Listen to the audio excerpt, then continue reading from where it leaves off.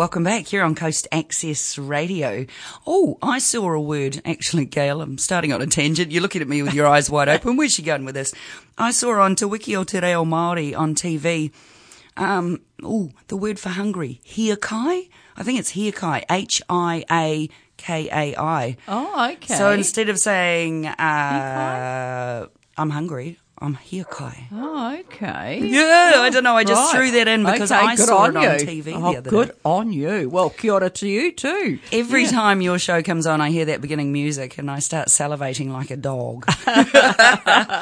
So we should let listeners know you are on At the Table with Gail. It's on every Saturday with our lovely Gail Hall. Can you hear a dog in the background? That's community radio for you.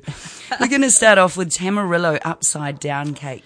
Yes, well, I just mentioned to Tanya, I said, look, I'm sure I saw Tamarillos on the supermarket shelves, or was an illusion, but, you know, they're so beautiful and rich in that maroon colour. I'm sure I passed them on, you know, when I was doing my shopping, and I thought, Tamarillos are in, but maybe I was wrong. Maybe I was thinking of something else. Maybe it was plums, I don't know. But anyway, I saw this recipe, and it looks so rich, and I'm going to hold it up now and show it to Tanya. Oh, it's nice to be able to see the pictures again. Absolutely beautiful and rich, really nice to put on a table with a white tablecloth. It would look really good. As long as you don't drop it. No, that would be a disaster. So we've got Tamarillo upside down cake. Now we're starting off with 50 grams of butter, a half a cup of brown sugar, 5 tamarillos peeled and sliced, and once upon a time they were called tree tomatoes. Yeah, that's what Mum used to call them when I was a kid. Yeah, tree tomatoes. But now we've come up with the tamarillos. 150 grams of butter again, 1 cup of lightly packed brown sugar, 3 eggs, 1 cup of self-raising flour, 1/3 of a cup of desiccated coconut, 1 teaspoon of mixed spice, 1 teaspoon of ground cinnamon, and of course, whipped cream to serve. And this will be delicious with this cake. So what we're doing is we're preheating the oven to 180 degrees, line a 22 centimetre springform cake tin with baking paper. And I think that's about the regular size that we do use for our cakes. Melt the first measure of butter and sugar together and pour into the tin. So it's sort of going to create a syrup, we hope, and then cover with tamarillos in a circular pattern to make it look pretty. So you're actually, I suppose peeling the tamarillos is quite easy with a paring knife. You know, I think just get in there with a paring knife and cut the skin off that and make the beautiful slices, because it's got all those sort of seedy things in the middle, isn't it? So you're doing that, make a lovely pattern. Beat the second measure of butter and sugar together until pale and creamy. Now add the eggs one at a time, beating after each addition so that it's really, really blended in. So don't pop them in all at once. Just make sure that they blend in one by one.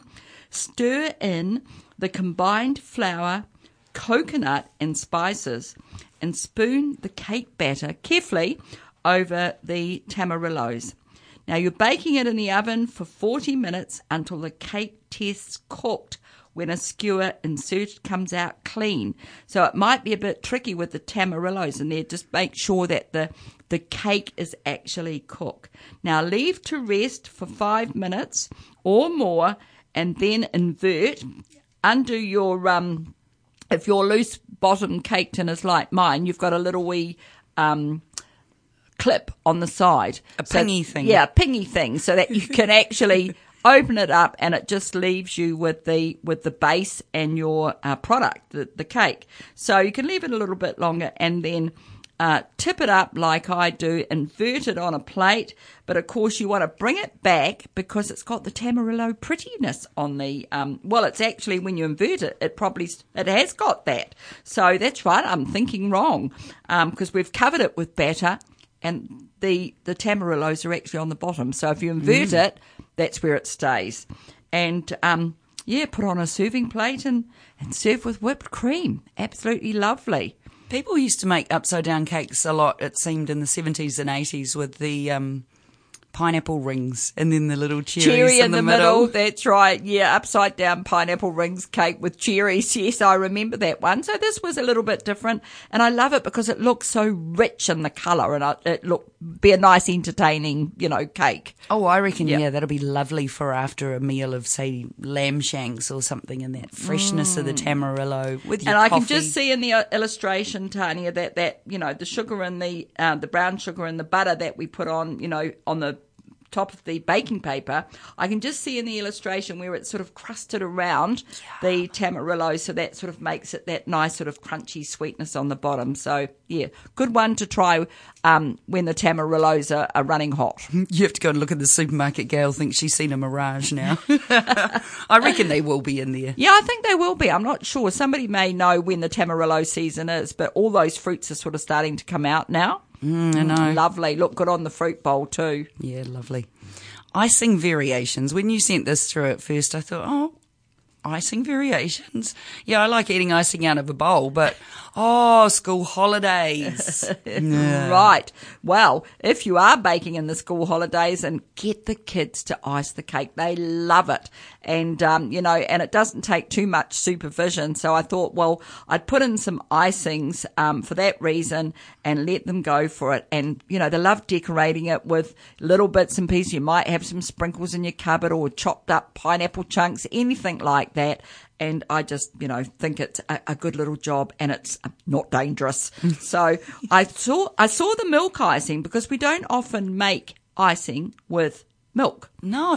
And of course, you've got to remember sometimes too, if you're making icing with milk, I'm not sure about the longevity of the actual icing with the milk in it. But I mean, if it's an ice cake, it's not going to last long anyway. But I think with the milk in it, I'm not sure about it lasting quite long, but it's been boiled, so that might make a difference. So all you're doing is having 1 cup of icing sugar and 2 dessert spoons of butter and 2 tablespoons of milk, and boil that for 3 minutes. So just watch that. That's probably the tricky part. And beat until thick, then spread on the cake. So when I say beat until thick, it might be okay with a whisk, or it mightn't take much beating at all. But if you've got a hand beater, I think that will do fine, because I don't think it's going to be, too much. I don't think you have to stand there and beat it for 3 minutes. It'll get too thick. So that's our milk icing. Now, I looked at this because, we've had recipes recently for chocolate cakes. So I thought chocolate icing is another good one. So 50 grams of butter, 2 tablespoons of cocoa, 2 cups of icing sugar, 1/4 cup of hot water. Now, I thought this was different because I haven't done this before, but 1/2 cup of milk powder and vanilla or almond essence for the flavouring. So bring butter, water and cocoa to the boil and beat in the milk powder, icing sugar and essence, and that's whatever essence you want. So I'm not sure what effect the milk powder will have on this, but anyway, do the same sort of thing. Beat it in with a whisk or with a knife or something like that, or get out a hand beater and go for it. And I think that'll be a nice smooth one over a chocolate cake. And of course, if you're using icing sugar, which we are, it might pay you to, use a sieve, because we know that when it stands in the jars in your cupboard or whatever, it tends to get quite lumpy. It's just the nature of the sugar. I think it's the moisture gets in a little bit. Well, maybe that, but it's the nature of the sugar that quite often it has those lumps, and you've got to sort of press them through the sieve. And if you don't, well, you might end up crunching into a little bit of coated chocolate icing over a lump of icing sugar. Yeah. But it's not that it's not tasty, it is, but it doesn't look attractive when you see a cake with all the lumpy bits over the top. So just remember that if you've got a sieve, or make sure you're pressing out those lumps with the back of a spoon or something like that. Now the third one I've got here is nice and could be yummy with ice cream, which I'm sure you're managing to have over the school holiday break. 1 tablespoon of golden syrup, 2 tablespoons of brown sugar, 1 ounce of butter, 1 ounce, 25 grams I think that would be of butter, 1 rounded teaspoon of custard powder, and a quarter of a pint, which I think I worked out. Did I tell you in my email, Tanya? You said 150 mils of That's cold right, water. 150 mils. I should have put that on my thing. In fact, I'll write it right now because I looked that up, and this recipe, as you realise, might be quite old. Yeah. So, it's an old recipe, so they're using the pints, but 150 mils of cold water. Now, you're bringing it to the boil again and simmer for 3 minutes. This is so yummy, it says. It really is lovely. So you've got your golden syrup, your brown sugar, your butter, and the custard powder is a different addition for me for butterscotch sauce, and your water. And just not over ice cream. Maybe you could have it over a hot cooked pudding or something like that. You could have it then. I don't know, maybe over a plain biscuit, dip it and spread it on. I think. I was even thinking stale old cake, stick it in the microwave for a couple of seconds to warm it up, put some butterscotch sauce on. And eat it straight away. Yum. Exactly right.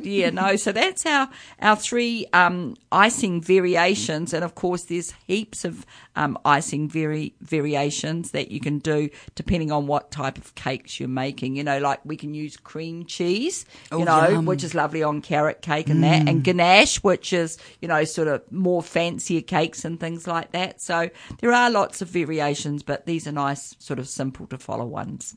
Well, since you're on a bit of a roll there, have you thought of a song? I was thinking of sweet songs, but I don't know. Oh, Tamarillo? Have you got a Tamarillo song? Come on. Amarillo. Hey, that's ringing a bell. Is that Tom Jones song? That's that Tom Jones. You're going to give us a rendition? What is the first line? Pass. Oh, something. Do you know the way to Amarillo? Do you know the way to Amarillo? Let's see if we can find it. Here's the real version on Coast Access Radio.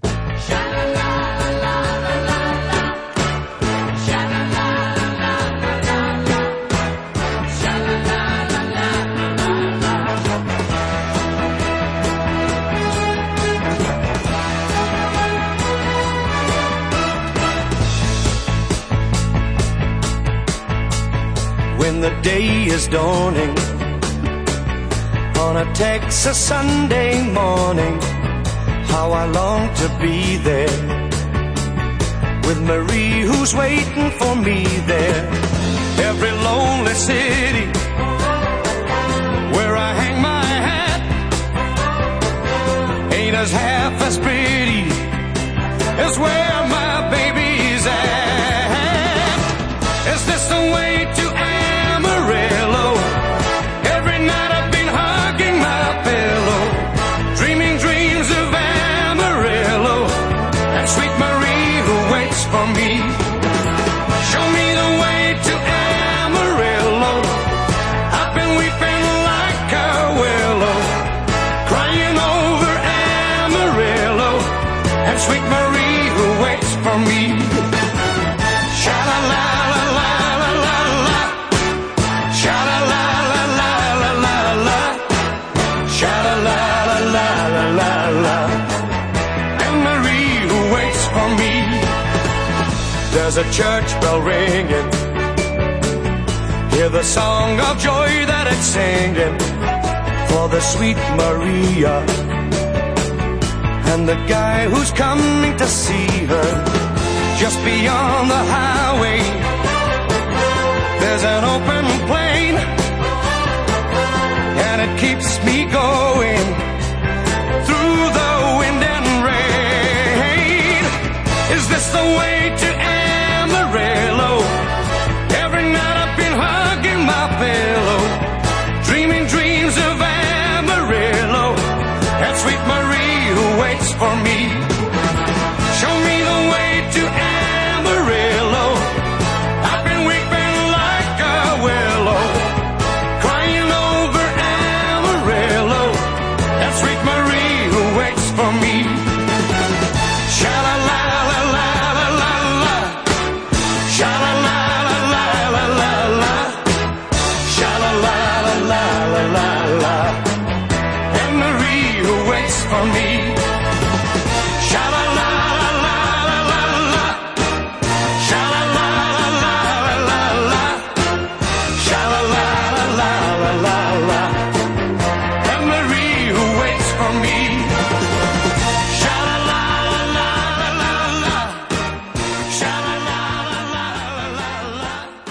Blimey, how wrong am I? I work in radio, Gail. I thought that was Tom Jones' song. But you're great. You know every song that's right up till now, practically. But anyway, we've just had a little listen, and I love it. It's Tony Christie. I love it. That's great, isn't it? Yeah. Do you like eating upside down tamarillos? That's what he's singing about. I don't know. You're on At the Table with Gail, Coast Access Radio. That was Tony Christie. Yeah, don't listen to me. I know some music and not others. Gail knows about food, though.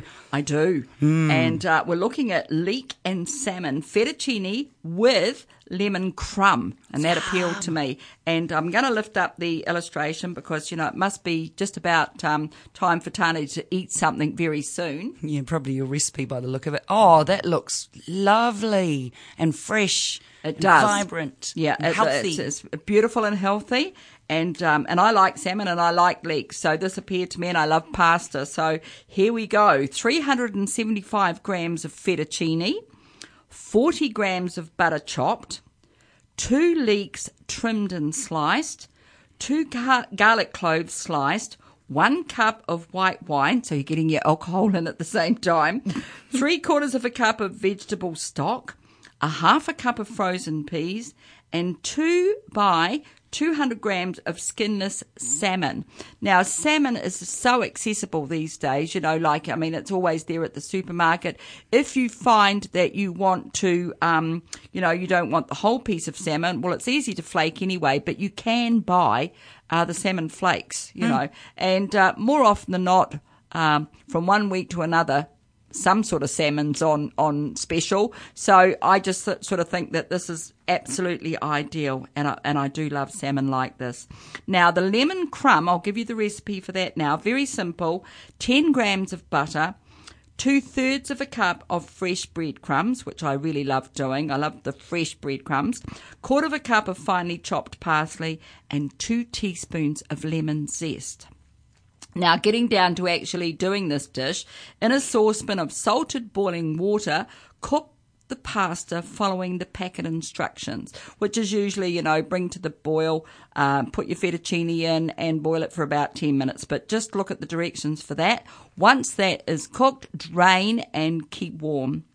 Now, in a heavy based frying pan, melt butter and saute the leek and garlic for 3 or 4 minutes until almost tender.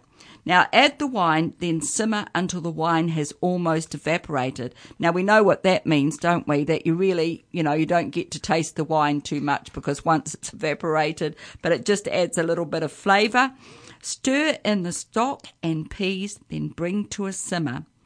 Place the salmon pieces on top of the leeks in the pan and season. Always just thinking about the seasoning, salt and pepper. Cook covered for 4 to 5 minutes in just a nice simmer until the salmon is just cooked through. Well, as far as I'm concerned, when you buy the salmon in the packaging, if you're buying fresh salmon, of course, but it won't take much cooking because it's basically cooked, and till it's just cooked through. Now, the lemon crumb, in a small frying pan, melt the butter on high.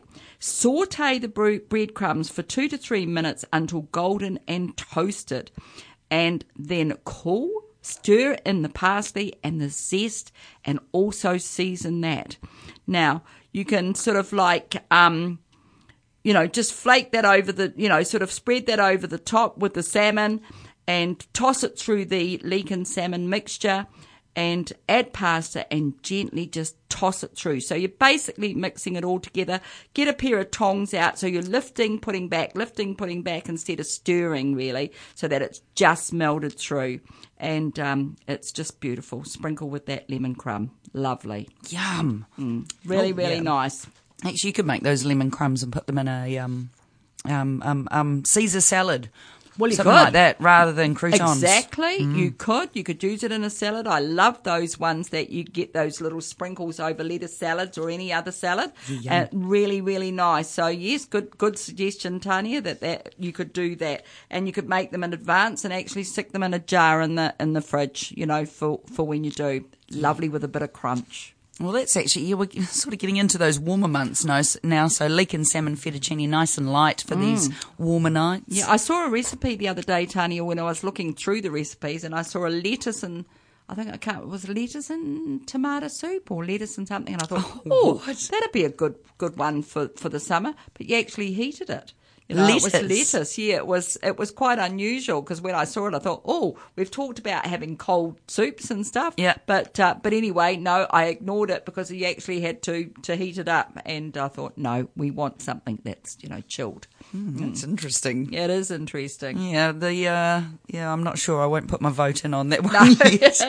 Now, when you sent this through as an email, and before we went on air, I said, can I just, because I know you talk to your phone and you tell it the recipes and they email through, and I said, can I just confer with you or get you to concur that this is called an after pav cake? Yes. Well, it's not, when you eat the pav, you make this. Well, virtually, that's what it is, because when you make a pav, and I use 4 eggs, whites, and then you've always got the yolks left over. And I know I've mentioned before, Tanya, in another session that we could use it for dressings or there's other things, but this is actually called an after pav cake. So you're using up all your 4 egg yolks and not just having 2 and the others go hard and you're throwing them out in the end or something like that. Apparently they're good for coats for dogs, or am I right for that? If you gave them 1 egg yolk or something, it's supposed to be very good for their coats. Yeah. I think I've heard that before. Same for cats, you beat them up, but but not Mouse on a doesn't regular like it. basis. No, that's right. But anyway, this is your after pav cake, so that you're using those egg yolks